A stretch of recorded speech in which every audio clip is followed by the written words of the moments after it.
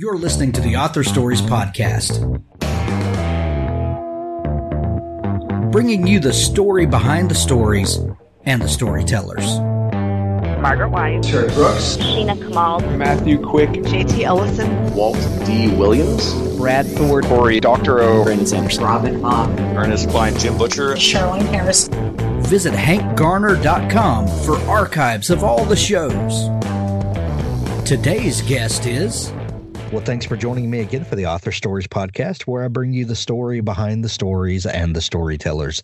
Today, I'm really excited to have Jenny LaCote on the show with me today. She has a phenomenal new book. It's called The Girl from the Channel Islands, a World War II novel. And I'll tell you what, if you guys love historical fiction the way me and my family do here at the Author Stories Podcast, you are going to want this book for your stack and for its amazing story of a little bit different view of a time period that we're all very familiar with. Jenny, thank you for joining me today. Welcome to the show.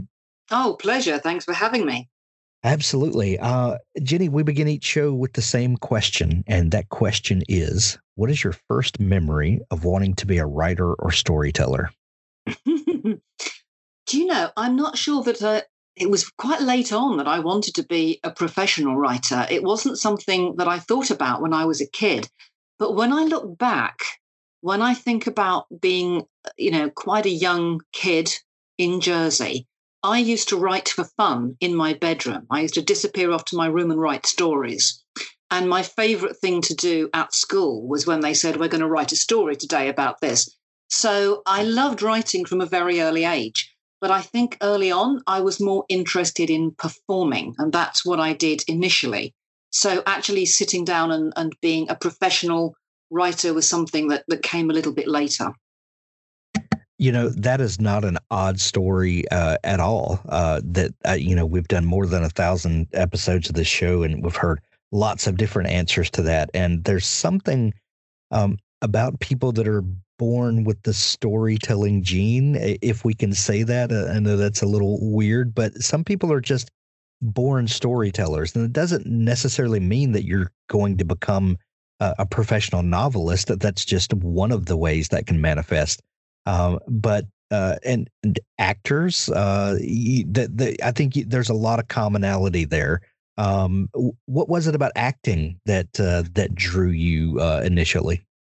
Well, I wasn't really an actor. I did do some acting, but not very long.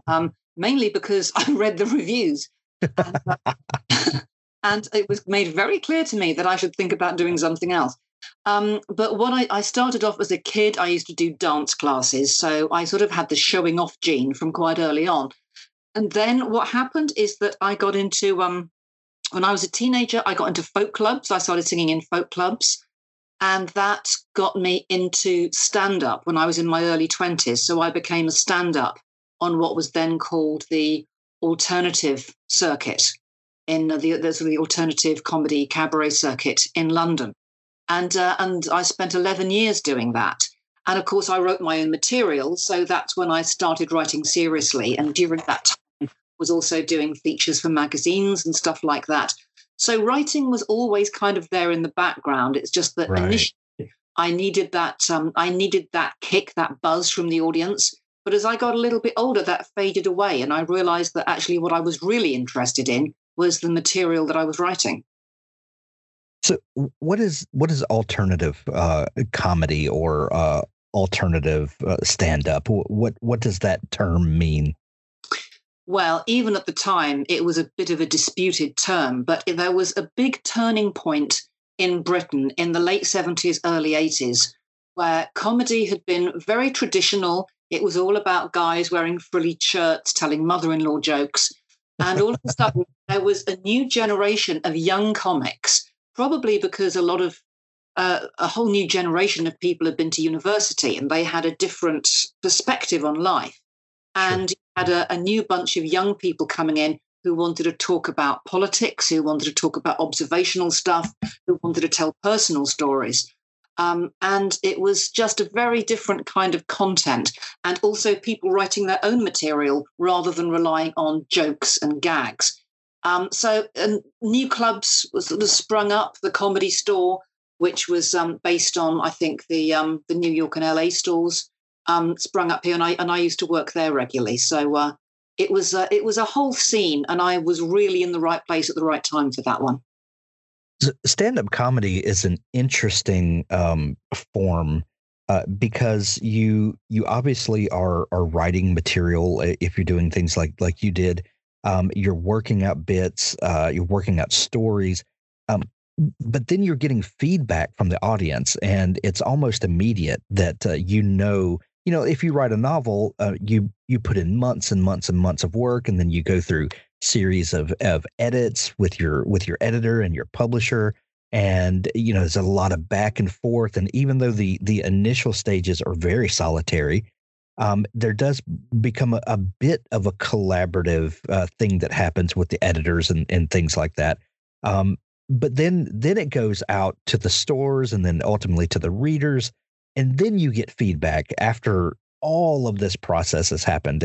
But when you're on the stage and you're doing a story that you've written, or maybe just, inspiration hits you in the moment and you come up with a new way of saying something or delivering something, you get immediate feedback from the audience. There's not this dissociated months-long process between the 2 points. Do you think that helped you as a novelist, that time of working through things, getting audience feedback and seeing how people responded to the things you were saying?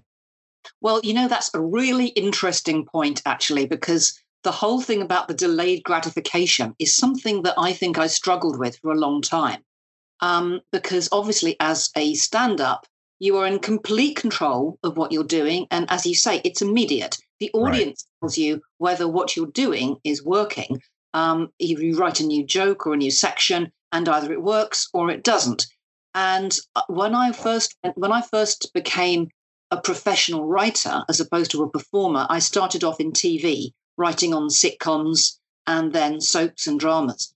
And of course, in television, there's a lot of editing, a lot of back and forth, a lot of collaboration. And I did struggle with that a little bit at the beginning, because I just wasn't used to people saying, this doesn't work, you have to go and do this again. And also, it is that solitary thing of working on your own in a room with no immediate contact and no sense of whether or not something's going to work, then waiting weeks for a producer to get back to you with a yay or nay. So it's a very different process. But at this point, I think probably when I went into novel writing, I'd been a writer in TV and film for so long that I'd got used to that process by then. I got used to sitting in a room on my own, working stuff out, knowing when is the time to share it with other people because you've done as much as you can. I think also stand-up to some extent also teaches you to work on your own, because obviously as a stand-up, you spend a lot of time on your own. Sometimes, you would drive to a gig, do the gig, stay in a hotel, drive back in the morning, and the only people you really speak to, apart from your sound technician, is the audience. So it's quite a solitary activity. And I think that prepares you in some way for writing, because you do spend an awful lot of time sitting in front of your computer with, a head full of people that you can't really discuss with anyone else because nobody knows the detail. So this book, The Girl from the Channel Islands, is your American debut. Is that right, in the American market? It is. Well, it's my debut novel. Okay. It came out in the UK last year under a different title called Hetty's War. And so it was the first novel, not the first novel I attempted. I attempted a novel 20 years ago, which nobody wanted and is now buried in the back garden with a stake through it, because I read it again recently and thought, now I can see why nobody wanted this. So sometimes, it just takes a long time. I'm not the quickest learner. Sometimes it takes a long time to hone that craft and to get to a point where you feel confident with something. I've been writing now for, I guess, about 30 years. And I keep saying to people, I think I'm just about beginning to get the hang of it. Well, I'll tell you, Jenny.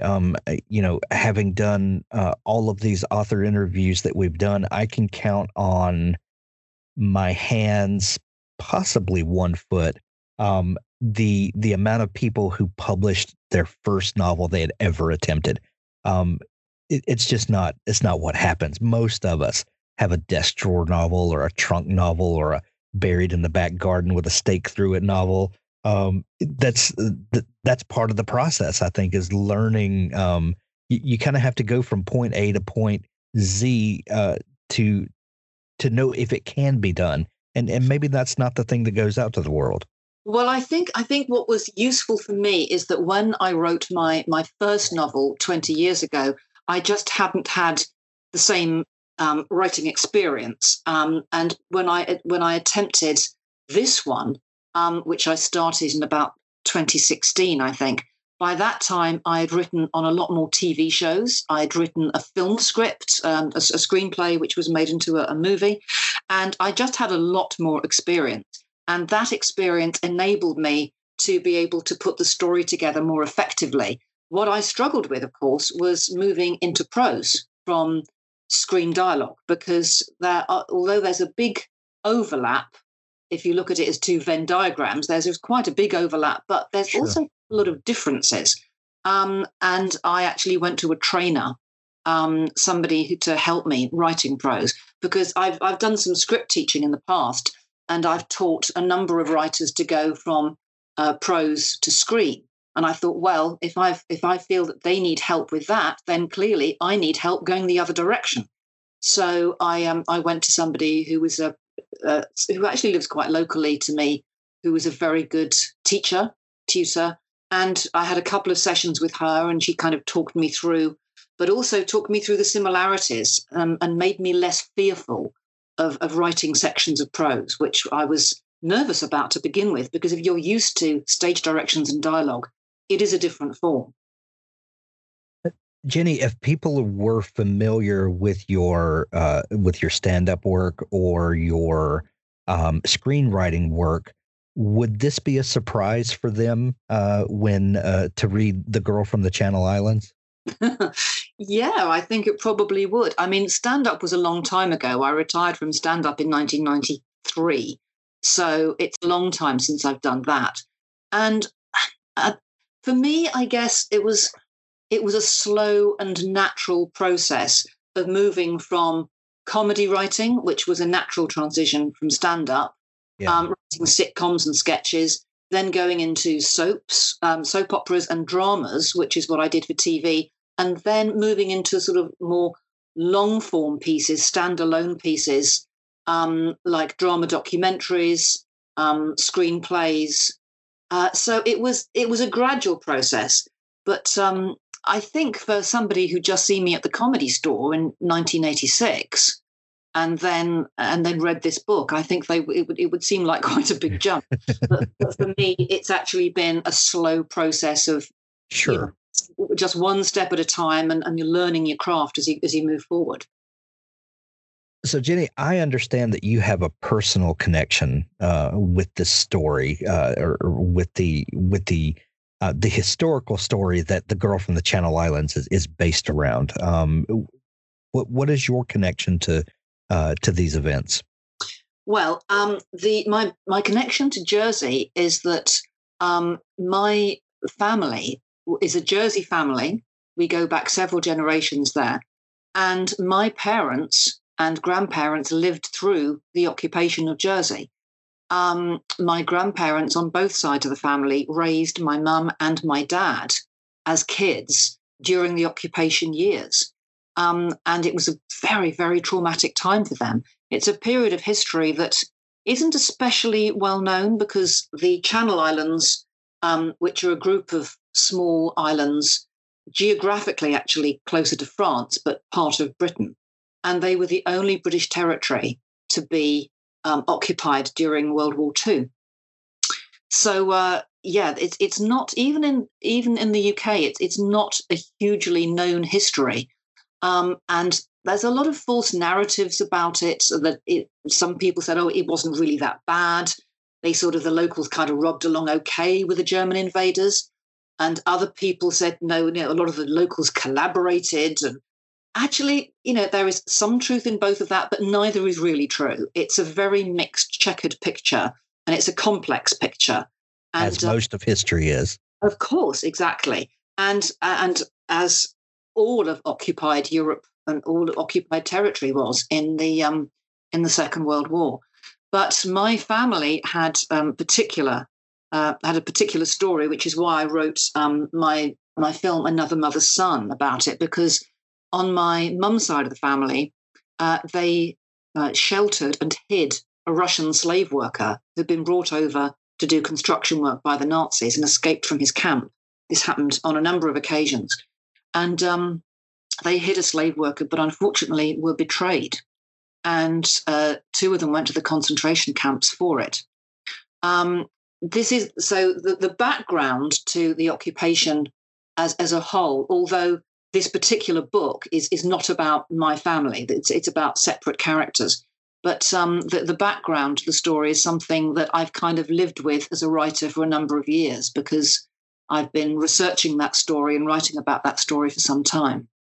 Well, we've all heard stories of the German occupation and the Jewish people who were taken to concentration camps. We've heard of several different groups of people that were abused, murdered, that made up this Holocaust. One thing that gets tragically overlooked are stories of the resistance of people that stood up against this regime and these invaders, or if not stood up to them, did subversive things to protect people and to undermine what the occupiers were trying to do. And that's what I found most intriguing about this story, is that they're finally someone is telling the story of these common people who are doing extraordinary things just to protect their neighbors and friends and people that they just met. There was a great deal of that, and that's certainly in my family. The fact that on my mum's side they were protecting this Russian. In fact, that it was more than one person. There were 2 Russian slave workers that they protected in different parts of the family. And on my dad's side of the family, my grandfather was making crystal radio sets because they weren't allowed to have radios or to listen to the BBC. So actually, my family on both sides were involved in what you could loosely call resistance activity. And that's, again, a story that was in the Channel Islands occupation, even in British history, was largely overlooked. And when I started finding out about this, I'd kind of always known the bald fact of it, but I'd never really known the details of it till I started looking into it when I was a little bit older. And they'd never really been recognised. That came much later. It wasn't until the 90s that some of that bravery and courage of local people started to be publicly recognised, and a plaque was put on the house where my great aunt lived, for example. And the story in this book of the girl from the Channel Islands, it was only actually in the last few years that this story came to light, and that Dorothea, who's one of the characters in the book, based on the real Dorothea, there is now a plaque at the house where she saved, where she kept Hedy for those years and hid her at great personal risk. So, yeah, some of this is really only coming out even now, like 50 or 60 years later. Wow. Dream Author by Sophie Hannah is an immersive 14-month coaching program for writers at any and every level of experience, and also for those of you who want to write and are just waiting for the right encouragement and guidance to get you started. Your writing dreams should make you happy. For so many of us, our dreams are not a source of happiness. Instead, they cause us stress, guilt, frustration, and even shame. Here's the great news. All of these feelings are natural and all writers experience them. The problem, though, is that when your writing dreams bring you more anxiety than joy, it affects your resolve and your productivity, and you end up not taking the action you need to take in order to propel your dreams in the right direction so that they can stand a strong chance of coming true. That's why Sophie created the Dream Author Coaching Program, to teach anyone who is passionate about writing how to change the way they build, think about, and pursue their writing dreams in order to become their own most powerful ally and advocate for the rest of their writing life. And more great news. Once you've learned that skill, it lasts forever. Visit dreamauthorcoaching.com to get started today. Authors, if you're looking for a partner to help ensure that your book is the best it can possibly be, look no further than Pico's House. Crystal and her staff make a conscious effort to be critical yet courteous. They also strive to make the business side of things run smoothly so that you can rest easy knowing that your manuscript is in capable hands. Whether you need beta reading, developmental editing, a manuscript critique, line editing, copy editing, or proofreading, Pico's House is the one-stop shop for you. Check them out today at picoshouse.com to get started. Were there family members that you could, try to get the details, the flavor of the story from, or the flavor of the time from? Because we can get historical facts from a lot of different places, but did family members talk about this to kind of give you a sense of what it was really like, what it felt like, what some of the day-to-day struggles were? Well, my parents were quite young children during most of the occupation, and they do remember bits and pieces of it. There's some really amazing stories. Like my dad told me a story of when the invasion happened in the summer of 1940, and he would have been 5 years old then, and he rushed out into the back garden wearing his little toy tin hat and with his little toy gun, and he was shouting, "Don't worry, Mum, I'll get those Germans for you." And she had to drag him into the house because there were bombers flying overhead. Oh my! And planes strafing the harbour. And she had to say, "Darling, it's not a game. You've got to come inside." But actually, I was very fortunate. I was able to interview my grandmother a few years before she died, and actually get some of her personal experiences on a tape recorder. And I've used some of that in the film and little bits in the book that you can use bits of personal story. But yeah, I mean it does add something, obviously, if you can get those little bits of personal stuff in there somehow. Sure. From growing up and hearing these stories, I'm sure, and seeing how history affected people and the place where you were from, and then going through your career as a stand-up comic and then a screenwriter.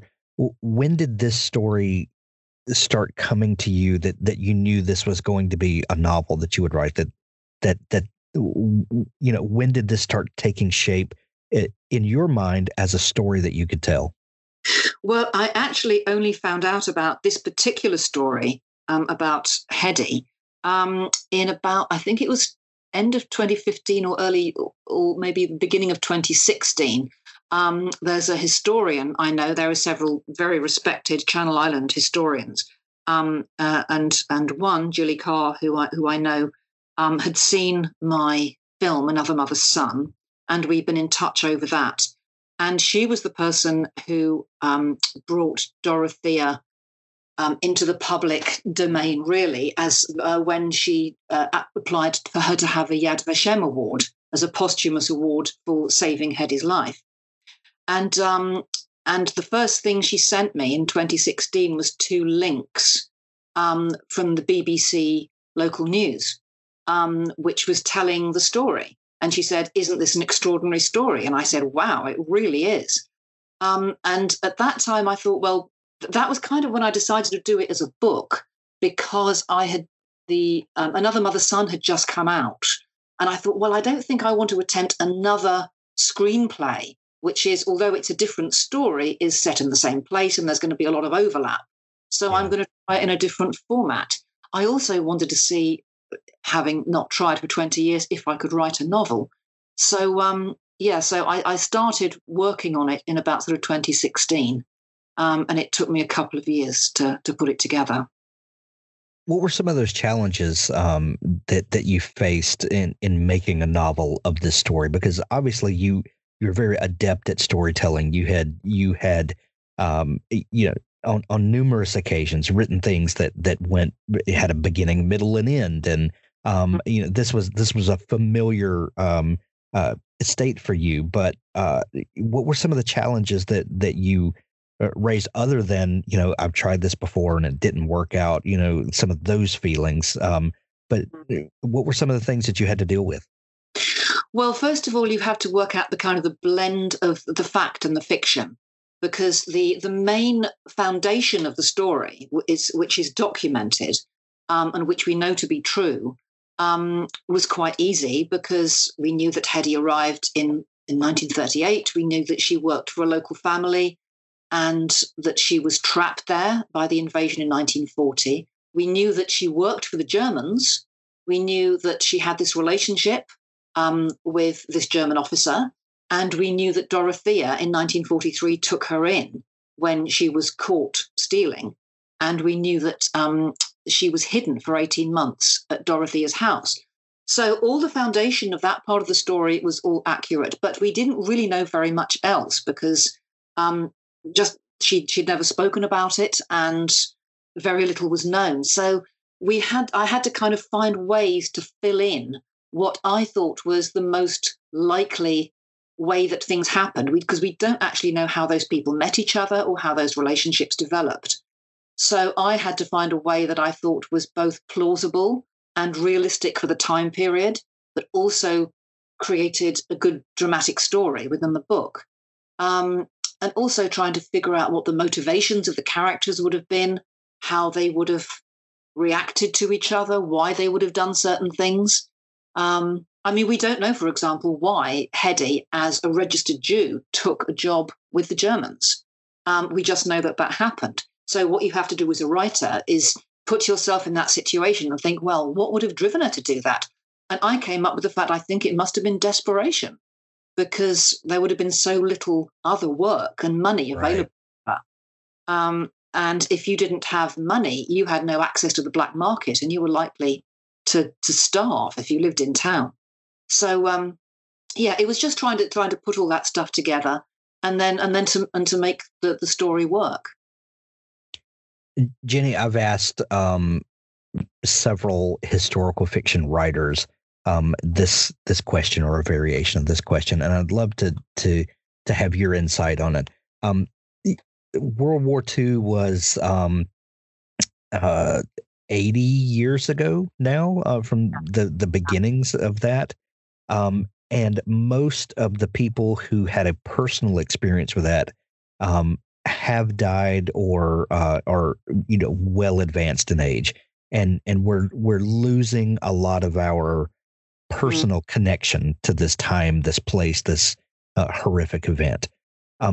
Right now, the last several years, we're seeing a great resurgence, or maybe not resurgence. Maybe this is the first time in a renewed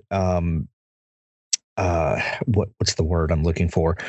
Interest in this time period and these stories. Why do you think that now we're seeing all of this great historical fiction coming out about this time period, about the people, about these particular situations? Is it because we're far enough away from it now that history starts reducing things to bullet points, and we don't want to lose the humanity behind this? Well, why is this? Why are these stories resonating so deeply right now? Well, that's a really good question, and I don't know if I know the answer to that.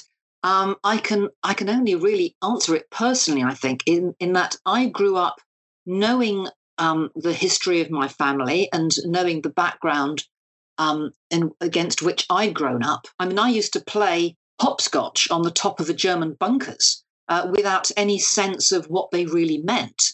We used to go swimming and you'd lean against the anti-tank walls at the back of the beach without any sense of what those walls really meant. And as a young person, I don't think I was very interested in the war and the occupation, particularly. When the 50th anniversary happened, I was in my 30s then, and members of my family started being included in documentaries that were shown on national British television. And I remember thinking, God, this is really extraordinary. And I actually feel that I should be taking this a lot more seriously because I'm a writer, and these stories are going to get lost if I don't write about them now. At that time, my mum was still alive. There were still people I could ask about. There's a lovely guy who's now 100 years old called Bob LeSueur, who was actually directly involved in my family's story, so I could speak to him about certain things. And I suddenly realized that if you don't catch it now, it's going to be too late. I think the other aspect of it possibly is that there is a whole generation growing up that didn't have any personal family connection with this as time goes by. And there was a terrifying statistic which came up recently that I can't remember exactly what the stats were, but it was a frightening number of people in Britain who knew nothing about the Holocaust, and many of which didn't know that Jewish people were killed or that anyone was killed in concentration camps. And that really alarms me, because that's something I'd grown up with as wallpaper in my life, knowing that it was there. Right. And I think it's important, particularly with a lot of what's going on in our parts of the world now, as opposed to it being something distant and foreign and that happens elsewhere. I think, we need to watch out for that stuff, and we need to know how it starts, and we need to be aware of it, and we need to be vigilant of it. And I think by understanding history, as they say, if you don't understand it, you're destined to repeat it. Right. Well, The Girl from the Channel Islands, a World War II novel, is available everywhere now in Kindle edition or hardcover or audiobook. However you like to consume books, it is available. Just check the show notes of this episode. There's links to it where you can grab it easily. Jenny, if people are just discovering you and want to dig into all the great stuff that you're doing, is there a place where they can find you online? I have a new website, which is jennylecote.com, so they can have a look there and see the different versions of the book and see a little bit about my past. Oh, and the film Another Mother's Son has just become available on US Amazon Prime as well. Oh, so they can amazing. Check. Amazing. We'll put a link to that as well. Jenny, this has been so much fun chatting. Thank you so much for taking time to come on the show today. Oh, thank you. It's been a pleasure.